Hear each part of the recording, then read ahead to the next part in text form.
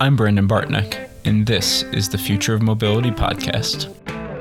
We're at an exciting time in the mobility sector with new technology causing us to continually question the way we move both goods and people. My job is to talk to the people leading this revolution and to highlight the challenges and opportunities we face as we develop and implement safe, sustainable, and equitable mobility solutions. This podcast is brought to you by FEV. Check us out on LinkedIn or learn more at FEV.com.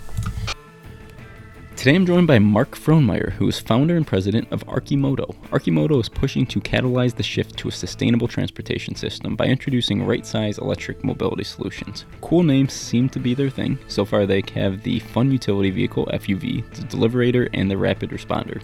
This conversation was a cool big picture look at transportation, and in particular the focus and the opportunity that Mark sees for introducing smaller purpose-built vehicles for the most common trips that we make every day.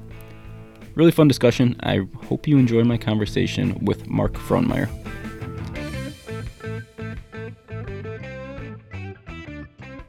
Today I'm joined by Mark Frohnmayer. Mark, really looking forward to the discussion. Thanks for joining. Could you please get us started by introducing yourself and sharing a bit about what you're working on? Yeah, thanks so much for having me on the program. So I'm the founder and CEO of Arcimoto. We've been at it since 2007. Developing a new vehicle platform and a family of products built on that platform that are really targeted at, I think probably the easiest way to think about it is it is a right-sized pattern for the kind of trips that almost all of us do almost all the time. Going by ourselves to work or going out with a friend or taking a kid to soccer practice. The typical vehicle usage pattern is one or two people with a small amount of stuff traveling a short distance. Mm-hmm. And the typical tool that we all use on a regular basis are these giant 4,000 pound cars that are sort of way out of scope. And when you multiply that times everyone, you get half the city paved over and still have gridlock, which is crazy. Yeah, and I'm going to want to dig deeper into some of the things you said there, but maybe to first start, so what's the manifestation of this? So can you just describe a bit, what's the vehicle, the current stage vehicle look like? Or yeah, so the platform, I guess I could describe it in a little more detail. It's a three-wheeler. We've got two wheels in front, one wheel in back, pure battery electric. And the battery is right along the center line of the vehicle. The drivetrain is in the front. So actually the two front wheels are driven. Mm-hmm. Which ends up providing obviously better traction on the road than a single wheel rear wheel drive would. And then we've actually either announced or teased 5 different products on it. There's our flagship product is the Fun Utility Vehicle. We went into production of the FUV in September of last year, and you can think of it as it adds a roof overhead. It adds seat belts. It's open on the sides, although you can add half doors. Eventually, we're going to have full doors as well. Mm-hmm. But it really blends. Blends experiences that are not sort of typically put together. So you've got handlebar controls, yet you have 2 seat belts for each occupant, and it's a small footprint vehicle. It's about the size of a big touring motorcycle, but it fits 2 large adults very comfortably. So it really, the FUV attempts to sort of min-max the transportation space for daily transportation. Mm-hmm. And then we've also launched in March, we launched pilots of both the Deliverator, which gets rid of the second seat, and then the whole back end of the vehicle is storage for last mile delivery. And the Rapid Responder, which is aimed at bringing the benefits of maneuverability, sort of being able to get across town faster and bringing that to emergency responders. And then finally, in just the last month or so, we've teased a product called the Cameo, which is a very niche vehicle aimed at film and influencers and sporting events. And then the Roadster, which we announced development of actually just this week, which will be really the first thing that we've done that fits into an established, well-understood category of sort of the pure on-road fun machine. And first of all, I love the fun descriptive names that you guys have. Fun utility vehicle, deliver. I mean, they're all perfect because they tell you exactly what the vehicle is, who it's meant for, what it's designed for. So Not a lot of guesswork involved in what each product is for. Yeah. Yeah, for sure. And I guess the first question, why pick these applications? So you have like this mode of transportation, and I don't think there's that many vehicles that you're directly competing. You're kind of carving out a niche, right? And you pick a fun utility vehicle, Deliverator, and rapid responder as kind of the first three, and then you mentioned you're growing. But what went into the process for picking those applications or those target markets? Well, so the fun utility vehicle and the Deliverator have been in our plans really for many years. The company started out of my personal quest to find a reasonable way of getting around town, on daily trips. And I actually went looking originally to buy a product back in 2007. I just couldn't find it. I wanted something that was going to be affordable, high quality, could go on all the roads, could do all my trips, and that was fun and well built. That was not a big car, and so when I couldn't find that thing as a consumer, that was what was ultimately the inspiration to start Arcimoto. I think we realized pretty early on that it would make a cool delivery platform as well. But it wasn't for the rapid responder. That actually, strangely enough, we were at a restaurant in New York City on one of our early road shows, and a gentleman overheard us talking about electric motorcycles, because this is a motorcycle platform. And he ended up being the guy who invented the ambulance motorcycle in Israel. And he told us all about the Ambicycle. He actually showed us one, and he said, your platform would be great for emergency response. And if you've ever been in New York and seen, been trapped behind an ambulance going up 6th Avenue that is itself trapped behind a sea of yellow cabs, you go, I really don't want to be on the other end of that call. And so having a vehicle that can get there faster, can much more easily move through traffic, seemed like it'd be a big win. Yeah, it's interesting. I'd say that was the one in my mind that the least intuitive, but it makes sense as you describe it. So I want to touch on kind of the underlying mission, which you've hinted at here. So I see a lot of, it seems like really sustainability, convenience focus. Is that accurate? Yeah, sustainability, convenience, affordability, and fun. It's just all it takes is standing on a busy street, watching the cars go by. And if you just pay attention to how many of them have one person in them, and count them off, it's one or two people makes up, I don't know, 80% of the trips, something like that. 80 to 85% of rideshare is just one occupant. And so that multiple of, taking on a good day, 200 pounds of dude in a 4,000 pound ride, a 20x inefficiency for mobility. Particularly in a time when we can see the writing is not just on the wall. The writing is actually, we're experiencing the effects of shifts in the climate. And that is something that I think we as a culture need to get very serious about addressing. And so I think that mix of just not having this gap between two-wheelers and full-size cars seemed like a really good place to start for right-sizing that footprint. Yeah, it's really interesting. So one of the first guests on this podcast actually from in Amsterdam and focused on cycling, which and the reason I reached out is because I kind of fell in love with the way the people move around in Amsterdam and in the Netherlands and the cycling culture. But despite how fun that is and how effective it is, it's not really practical for me to be doing much bicycling around I'm in a Metro Detroit suburb right now, and I can't really get anywhere meaningful. There's not the infrastructure in place for cycling. And that's where it seems like the technology you guys are bringing forward is kind of a good in between there, which gives the benefit, but works within the current infrastructure in much of the US. Yeah. Well, and I came at this as a bicycle commuter. So I was looking for a vehicle that was going to be more sedentary, able to go on more of the roads. we've really, as a country, have built our infrastructure around the automobile. So things are far apart, and the roads don't typically in America have good facilities for bicycles and for pedestrians. And so making something that sort of fits the infrastructure that we have now was definitely a goal. This is not to take anything away from electric bicycles, which are amazing and awesome.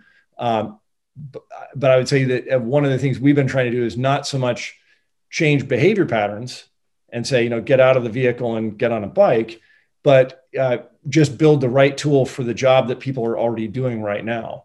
And that's not to say that we don't see, opportunity in still the much smaller and lighter vehicle.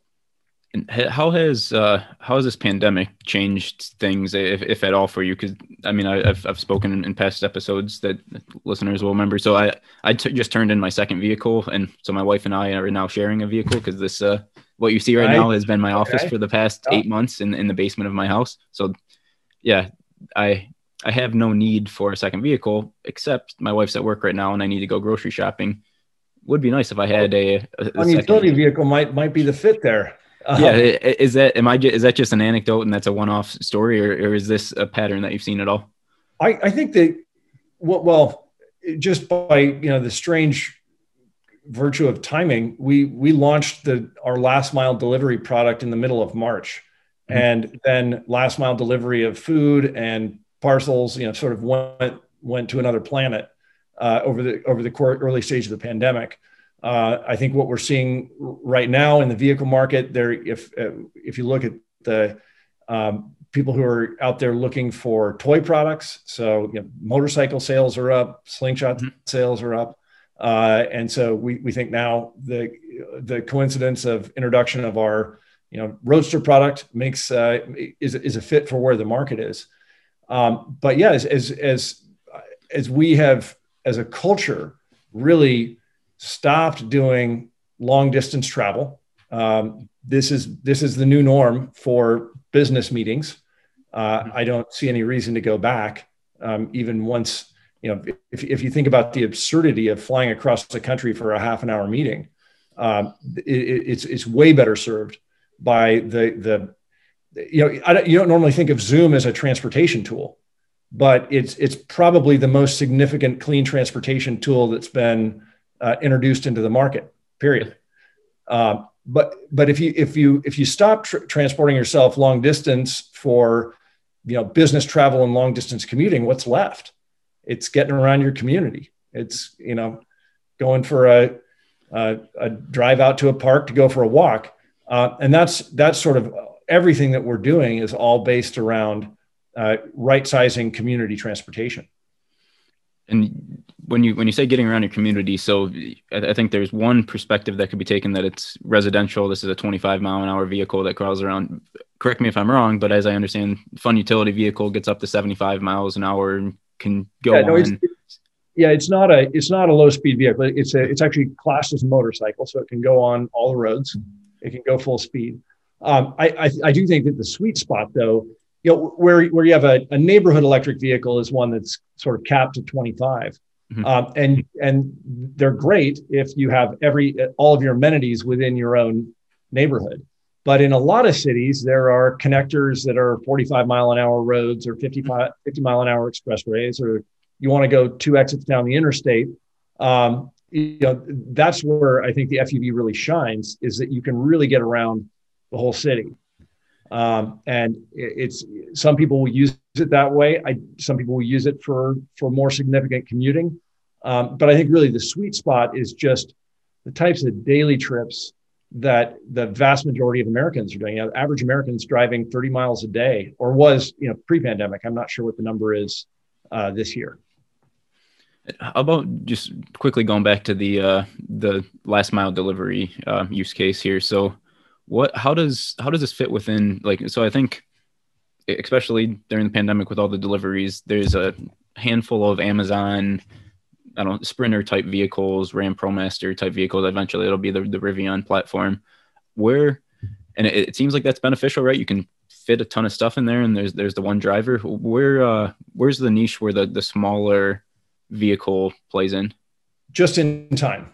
right? So if you want to deliver a whole box truck worth of packages and you send it out at 6 a.m, full up, and it comes back at the end of the day, that's where the Rivian platform, for example, is really going to shine. Where the Arcimoto Deliverator will shine is if you want to get a package or a meal or groceries to a customer in 30 minutes or less. And you're not going to take a full truck's worth of stuff. You're taking, maximum 3 or 4, maybe 5 different deliveries on one trip. And so that's where the Deliverator has sort of outsized storage capability for a very small vehicle, as a result of the architecture. And that's where we think it will have the advantage. And so when we see companies like Amazon, moving to just-in-time delivery for some of their orders, we think that this provides a very good solution for that type of a service.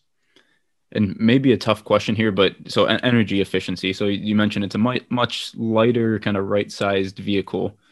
Do you have any feel for how big of a difference that makes when you're comparing to, I don't know, pick your EV, a Model 3 or something like how much? I want to say,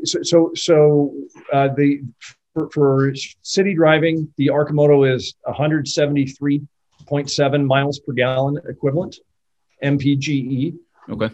Which is, I want to say, on the order of 20% more efficient than, maybe 15% more efficient than the Model 3.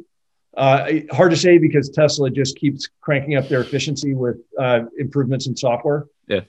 So what we get is efficiency by virtue of sort of the platform architecture. I think you'll see us. That will be a bar that we will surmount over time as we continue to refine the platform. But right now, just by virtue of it being a much lighter weight platform, it's more efficient than even the most efficient electric cars by a decent stretch.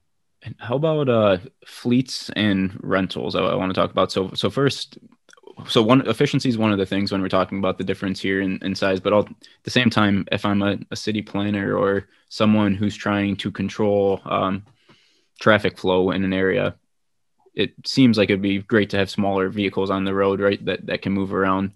Yeah. And efficiency, efficiency is another thing. It's, I think, also important about the Arcimoto is it's about a third of the weight of a typical car. So it's not just more efficient in terms of the energy it uses going down the road, but it's radically more efficient in terms of the amount of stuff you have to put in to make it in the first place. And particularly when you're talking about incredibly extractive, highly refined materials, we think that's important. Yeah, that's a good point. What's the capacity of the battery? 19.2 kilowatt hours. So as it's about a opposed quarter to of a battery. 100 typically. 80 to 100. Yeah. That's a very good point. And if again, the comparison we make is if you're using your 80 kilowatt hour battery to drive 2 miles to go get a cup of coffee at Starbucks, it's better to use a vehicle that weighs a third of the amount and uses a lot less to do the same job.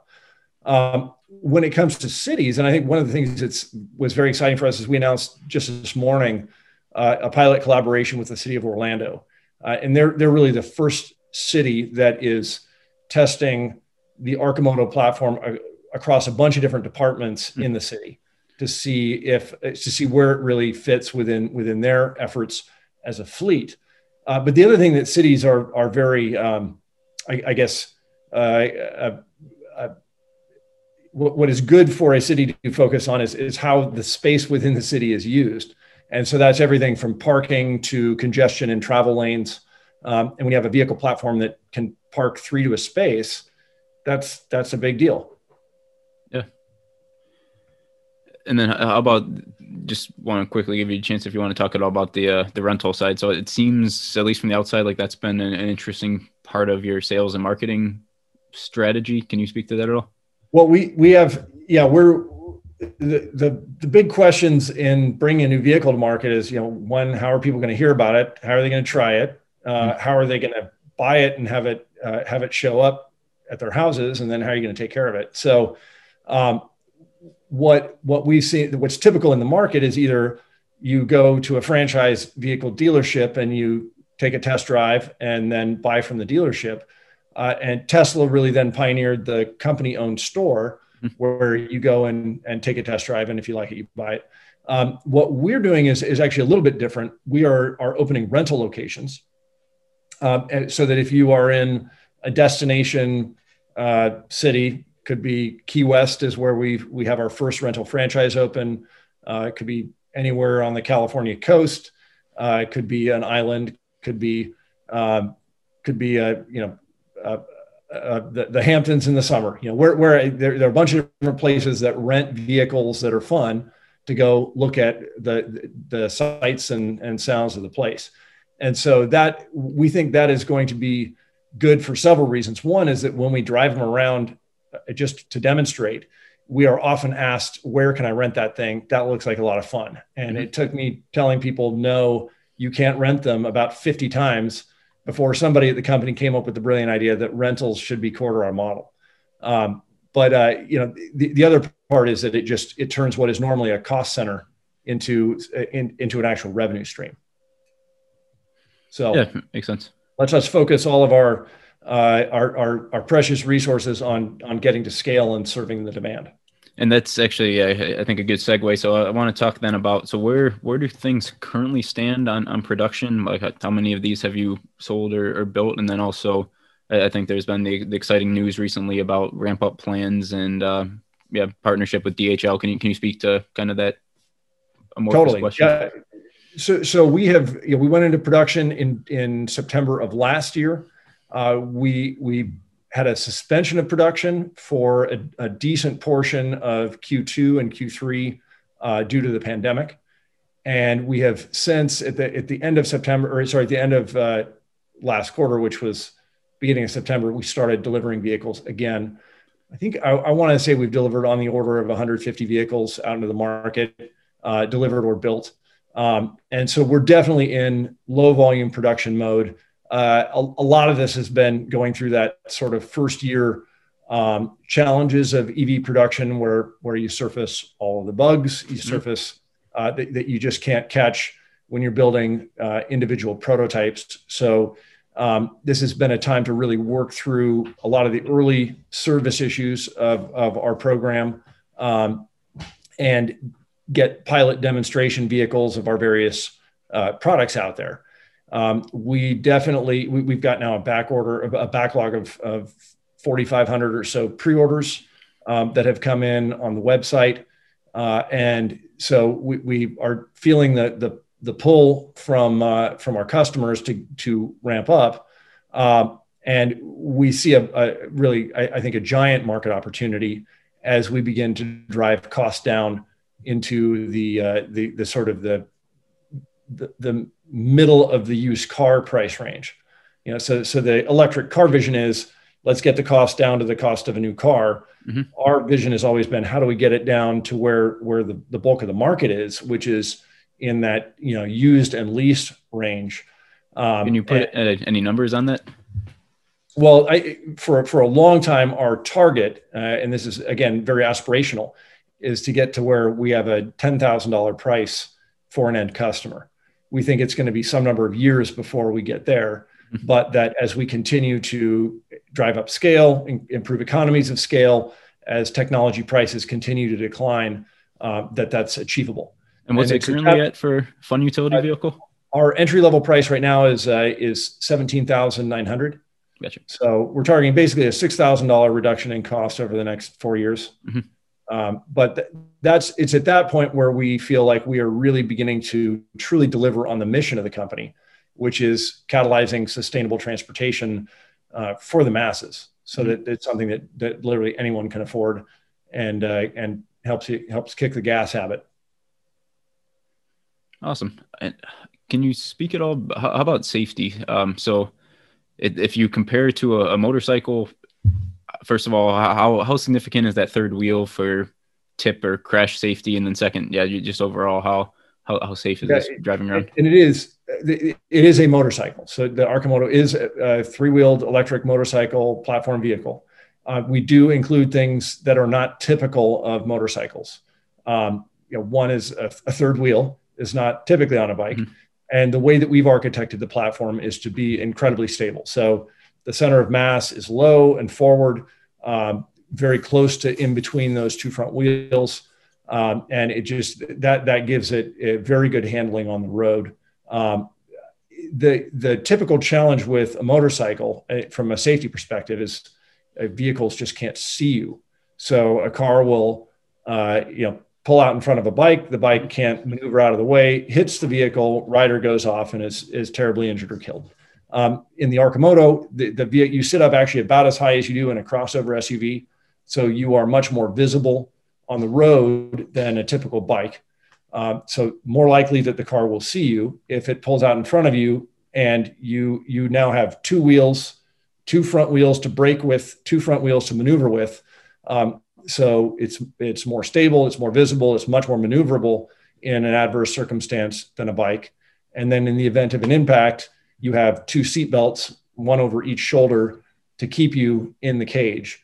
But you still got to realize it is a lightweight motorcycle class vehicle. It's 1,300 pounds. It's a third of the weight or less of a full-size vehicle. And so you are at a severe disadvantage just from physics in any sort of an impact scenario with a car.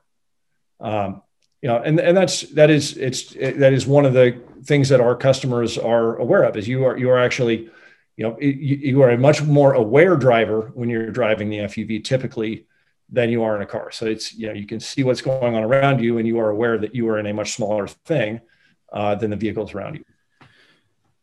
Yeah, it's really interesting to me, and I think exciting to see. I touched on this, and not to be redundant, but I don't know if I haven't given as much thought to this type of vehicle until the last few months. I think I've seen a need for something here, as I mentioned, between a vehicle and riding my bike everywhere. And yeah, I'm excited to see how you guys grow, and hopefully this can gain some traction and widespread usage. Well, you got to give it a try. We got to get you behind the handlebars. Yeah, I'd be all for that. What we found is that it is, to me, ultimately I started the company because I wanted what it would eventually produce. And I think I'm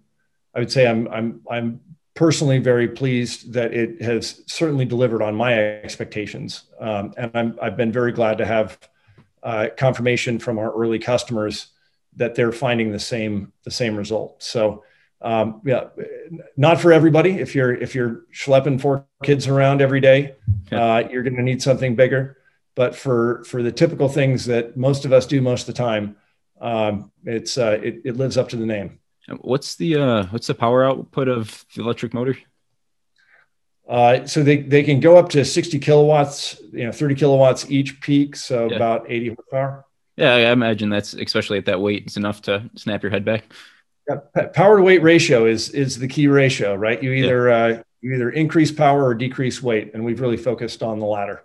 And not sure how much you guys have publicly talked about this, or if you would, but how the development of this, how much of this was Arcimoto like in-house developing this platform?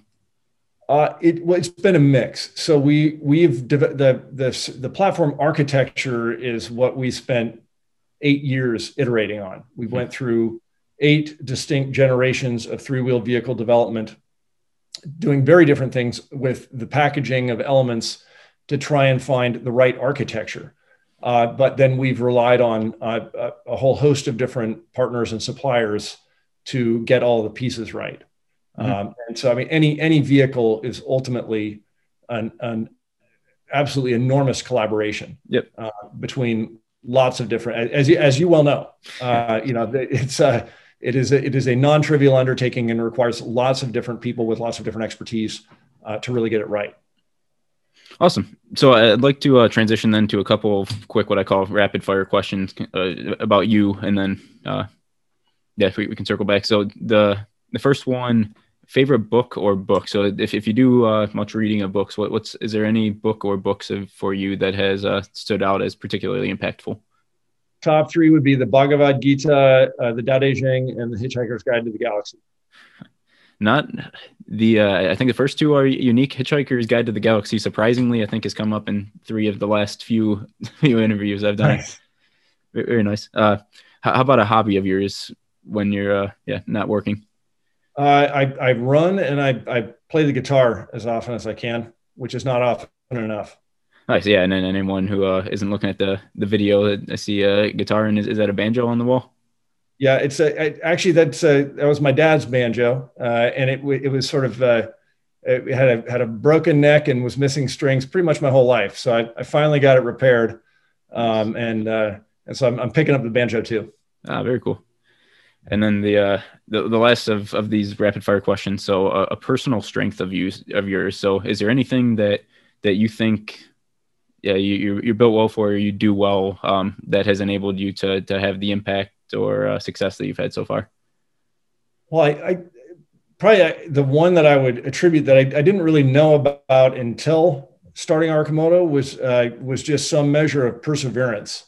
There have been any number of moments along this strange path where I think anyone could rightfully have thrown in the towel, and something kept me picking it back up again and walking to the next step. That's interesting too. So and at some point I need to go back and pull some data on the questions that I ask here. But perseverance, if I had to guess, especially comes up from startups, because it seems like, to go through what you've been on a 12-year journey here, I have to imagine there's been some low points along there. I mean, the number of times where it's on this road, you will find open doors and brick walls, and you sort of develop a very thick set of calluses here when it comes to those brick walls. But it's, the vehicles are tough. It's an incredibly difficult business. When you think of all of the things that you have to get right in order to build a successful venture in it. And I think because it is so difficult, it makes people think it is impossible.